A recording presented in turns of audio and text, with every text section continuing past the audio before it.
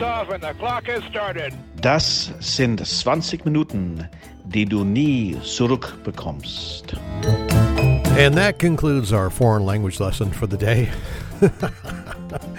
That was once again Tony regaling us with his foreign language skills, this time in German. And I'm pretty sure what he said is, this is 20 minutes you'll never get back. My name is Doug Prazak. Welcome to the show. If this is the first time tuning in, hi everybody. How you doing? I hope you enjoy it. And if it is your first time tuning in, I got good news for you. There's 56 other episodes. 56 other episodes you can listen to. Let's see, 56 times 20 minutes, okay, and divide that by 60.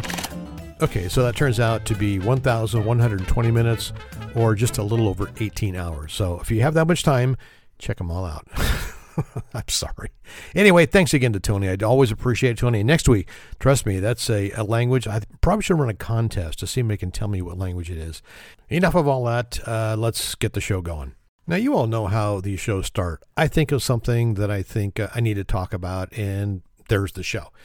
But sometimes I think of things in between. I say, I'm going to file that away and keep it for maybe a future episode. And that's what's happened with this episode.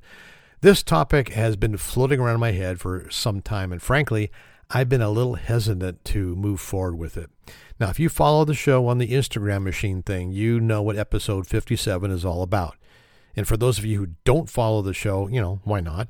I don't post pictures of my cat holding a tiny ukulele or the latest recipe I just made. Nope, it's just a teaser for the episode, and then when the show is up. So come on, world, join in the fun. It's at 20MYNGB. That's all you have to do.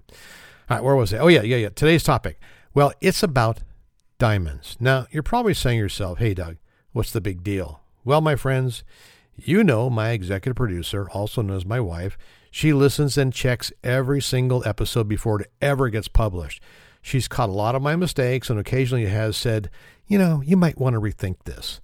But here's what you don't know. She is also a GIA graduate gemologist. That means she knows her stuff. And piling on top of that, she's also credentialed in diamond certification and diamond grading. Uh-oh. So we'll see if you're even listening to this episode after she does her quality check at the end of the show. All right, let's get going. Now, for openers, the word diamond is originally derived from the Greek word adamas, which meant conquerable and indestructible. But, let's not get ahead of ourselves. We'll start with this, and you probably already know this. Diamonds share some common characteristics with good old-fashioned coal. Both are composed of the most common substance on Earth, which is carbon. Now, what makes diamonds different from coal is the way the carbon atoms are arranged and how the carbon is formed. Diamonds are created when carbon is subjected to extremely high pressures and temperatures that's found at the Earth's lithosphere, which lies approximately 90 to 240 miles below the Earth's surface. It's forced up from this layer by nature or by man, then it's cleaved and cut and polished until it ends up in Zales or Tiffany or wherever. Before diamonds became an ancient form of currency or a modern symbol of love, they were surrounded by superstition, spirituality, magic, mystique, and divine belief. Plato believed that diamonds were the living beings that embodied celestial spirits. Okay. The Roman naturalist Pliny the Elder, and I love it when Pliny the Elder ends up in one of these podcasts. Anyway, he said that, quote, diamond is the most valuable, not only of the precious stones, but of all things in this world. I think my wife agrees with that one. In Hindu mythology, it's believed that someone wearing a diamond is protected from fire, poison, thieves, water snakes, and evil spirits. I guess regular snakes, you're on your own, but water snakes, you're safe. Romans believed that wearing a diamond into battle would make a warrior stronger and invincible, while others believe someone wounded or sick can be cured by the magical energy within each stone. It wasn't until the year 1074, when the Queen of Hungary had her crown decorated with diamonds, that the stones were used as a form of jewelry. Over the next 1,000 years or so, diamonds began to make their mark on our history. Royal families and powerful leaders exchanged them to seal an alliance or express their loyalty to each other.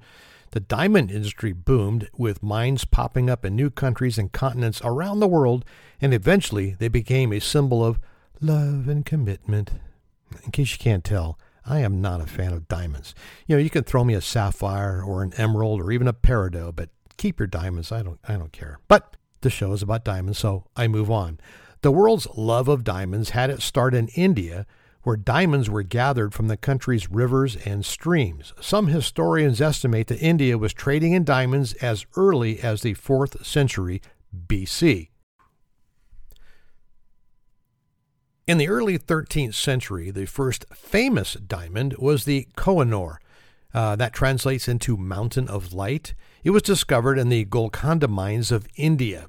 Weighing in at over 790 carats at the time, it was believed to have magical powers, and it became a legend that whoever owned the diamond ruled the world.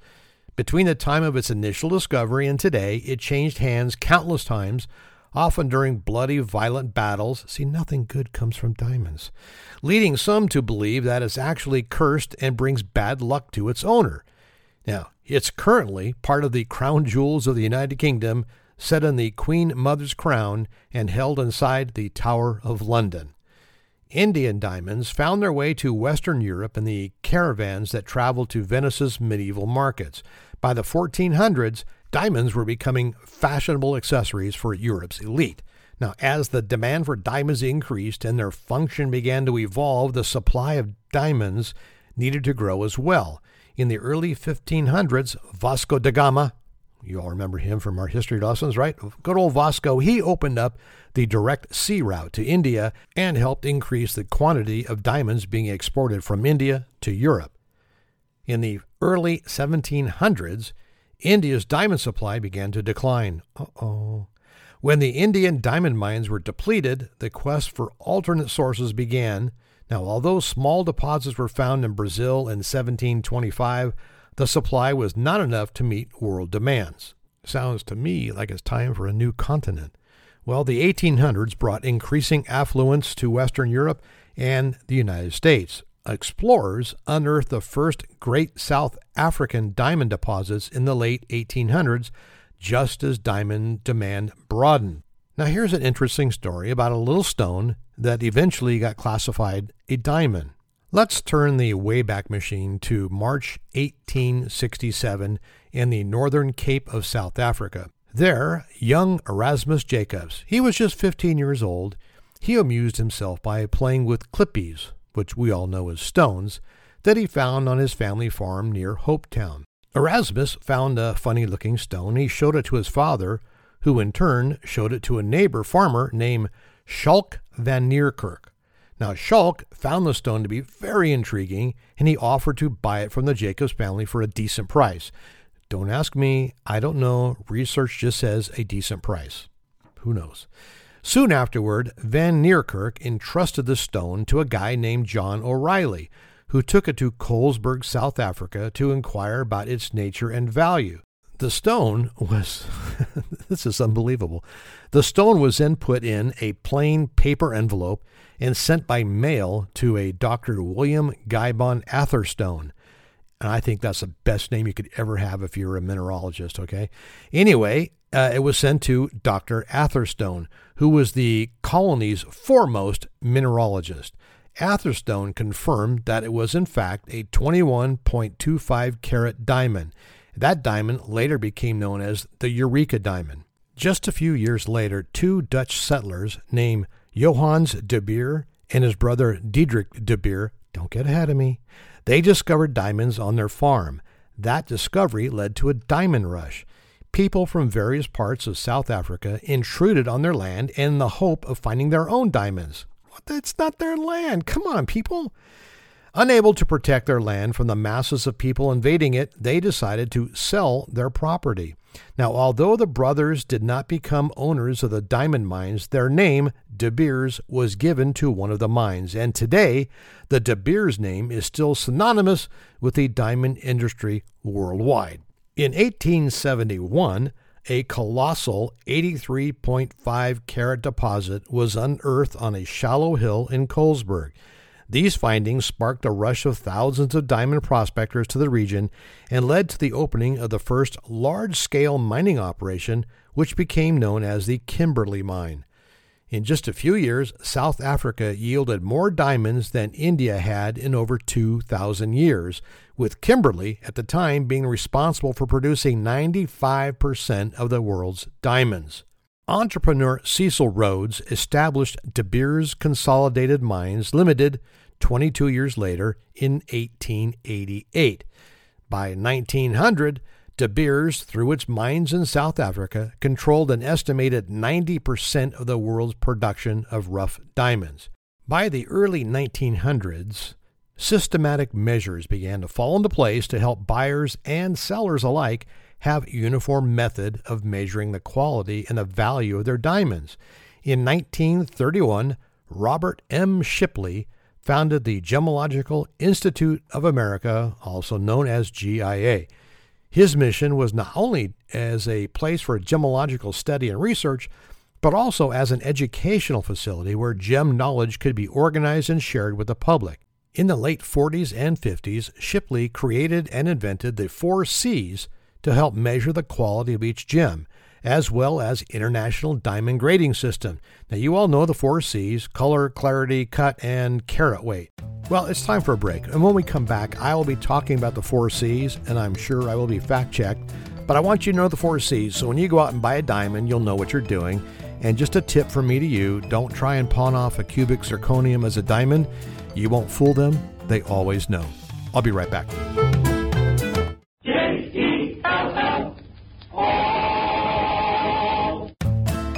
What? I told you it was going to be a short break. What do you want from me? All right, let's get back to it. Until the middle of the 20th century, there was no agreed-upon standard that would identify diamonds' quality. GIA created the first globally accepted standard for describing diamonds using color, clarity, cut, and carat weight. Today, the 4 C's of diamond quality is the universal method for assessing the quality of any diamond anywhere in the world. So let's break down those 4 C's, and we're going to start with color. The diamond color evaluation of diamonds is based on the absence of color. A chemically pure and structurally perfect diamond has no hue, no color whatsoever, so it has a higher value. Diamonds are categorized on a scale of D to Z. Now, the scale measures the degree of colorlessness, try saying that fast, by comparing the stone under controlled lighting and precise viewing conditions to a set of master stones of established color value. Many of these diamond color distinctions are so subtle they're invisible to the untrained eye. However, these distinctions make a very big difference when it comes to the diamond quality and definitely the price. Perfectly colorless diamonds at the D end of the spectrum are considered the highest quality and the most expensive. Colorless diamonds are more desirable as they allow the most refraction of light, or what you might call sparkle. Brown or yellow hued diamonds at the Z end of the spectrum are deemed lowest quality. Brown diamonds with varying levels of intensity are the most common, and they are in oversupply. Now, just try giving your significant other a diamond that's graded X through Z and see how well that works out for you. But wait, there's a happy ending for these otherwise crappy diamonds. The Levian Jewelry Company, they trademarked the name chocolate diamonds in the year 2000. That gave a monopoly on the market for these particularly named brown diamonds. Soon after this rebranding, chocolate diamonds took off. Google searches for chocolate diamond went from virtually zero in 2007 to 400,000 in 2014. They've also been marketed as cognac or champagne diamonds to increase their appeal. Oh, brother. Okay, we get it. D is good, unless it's my algebra class in high school. Sorry, flashback. And Z is bad, unless someone tells you it's a chocolate diamond. But why start at D? Who did A, B, and C piss off to get left off the scale? Well, before GIA universalized the D to Z color grading scale, there was no clear standard to define what a diamond color is. A variety of other systems were used loosely, from A, B, and C without any clear definition, to numbers like 1, 2, and 3, or Roman numerals, to descriptive terms like gem blue or blue-white, all of which were notorious for misinterpretation. So the creators of GIA color scale wanted to start fresh without any association to the earlier systems. Thus, the GIA scale starts at the letter D. There you go. Okay, next up is clarity. Now, clarity measures the purity of the diamond and the absence, or actually more importantly, the presence of any tiny flaws. The clearer or more flaw-free the diamond, the more brilliant and valuable it becomes. Internal flaws are referred to as inclusions, while external ones are called blemishes. Jewelers and gemologists, they use a scale that has 6 categories. The first is flawless, or FL, and that means there's no inclusions and no blemishes visible under 10 times magnification. How many people walk around with that 10 times magnifier thing attached to their eyes, unless you're some sort of steampunk or something? Anyway, that's flawless, FL. There next is internally flawless, IF, no inclusions visible under 10 times magnification. Next is very, very slightly included, or VVS, 1 or 2. Inclusions are so slight they're difficult for a skilled grader to see under 10 times magnification. Next category is very slightly included, or VS, of course, 1 and 2. Inclusions are observed with effort under 10 times magnification, but can be characterized as minor. And then there's slightly included, or SI, of course, 1 and 2. Inclusions are noticeable under 10 times magnification. Next is included, I1, I2, and I3. Inclusions are obvious, come on people, under 10 times magnification, which may affect their transparency and brilliance. Many inclusions and blemishes are so tiny to be seen by anyone other than a trained diamond grader. To the naked eye, a VS1 and an SI2 diamond may look exactly the same, so knowing what the diamond clarity really means helps you understand the diamond's quality, or more importantly, the price. The third C is cut. Now, a diamond's cut, its shape and facets, is what makes a diamond sparkle. We often think of a diamond's cut as shape of like round or hard or oval, but what a diamond cut actually does mean is how well the diamond's facets interact with light. 3 factors play into a diamond's value. First is brightness, and that's how internal and external white light is reflected from the diamond. Next is fire. That's the scattering of white light into all the colors of the rainbow. And thirdly is scintillation. That's the amount of sparkle a diamond produces and the pattern of light and dark areas caused by reflections within the diamond. The most famous shape and cut, according to the Cape Town Diamond Museum, is the round brilliant with 57 facets. Other popular cuts include the rectangular emerald, the princess cut, and the oval cut.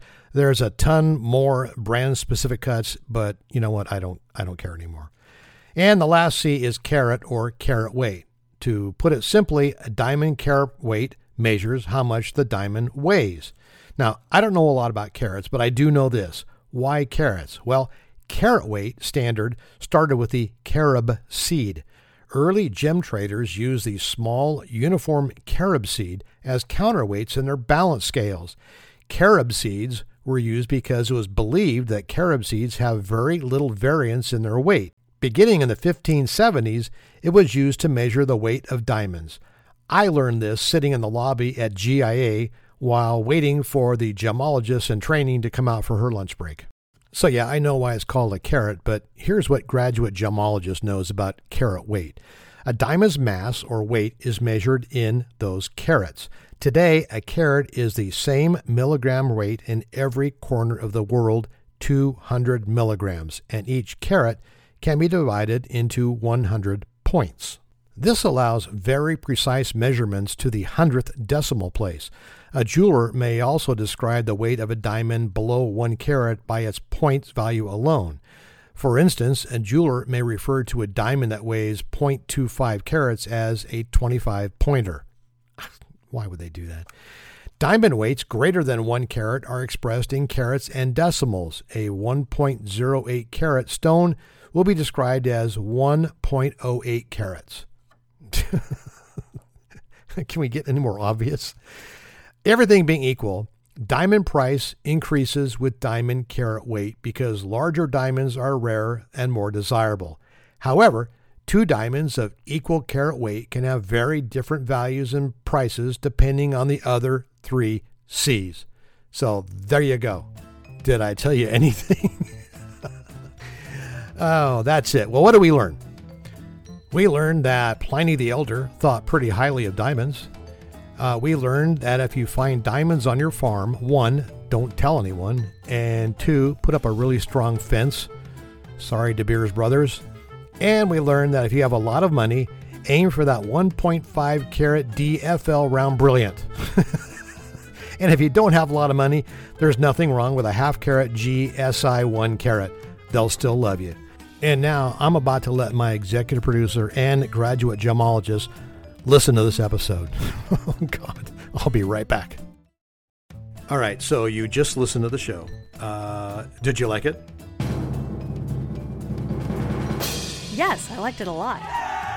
Was it factually accurate? The facts were definitely accurate. Could I now be considered a graduate gemologist? No. But close? You're very close. Okay. But the bottom line is...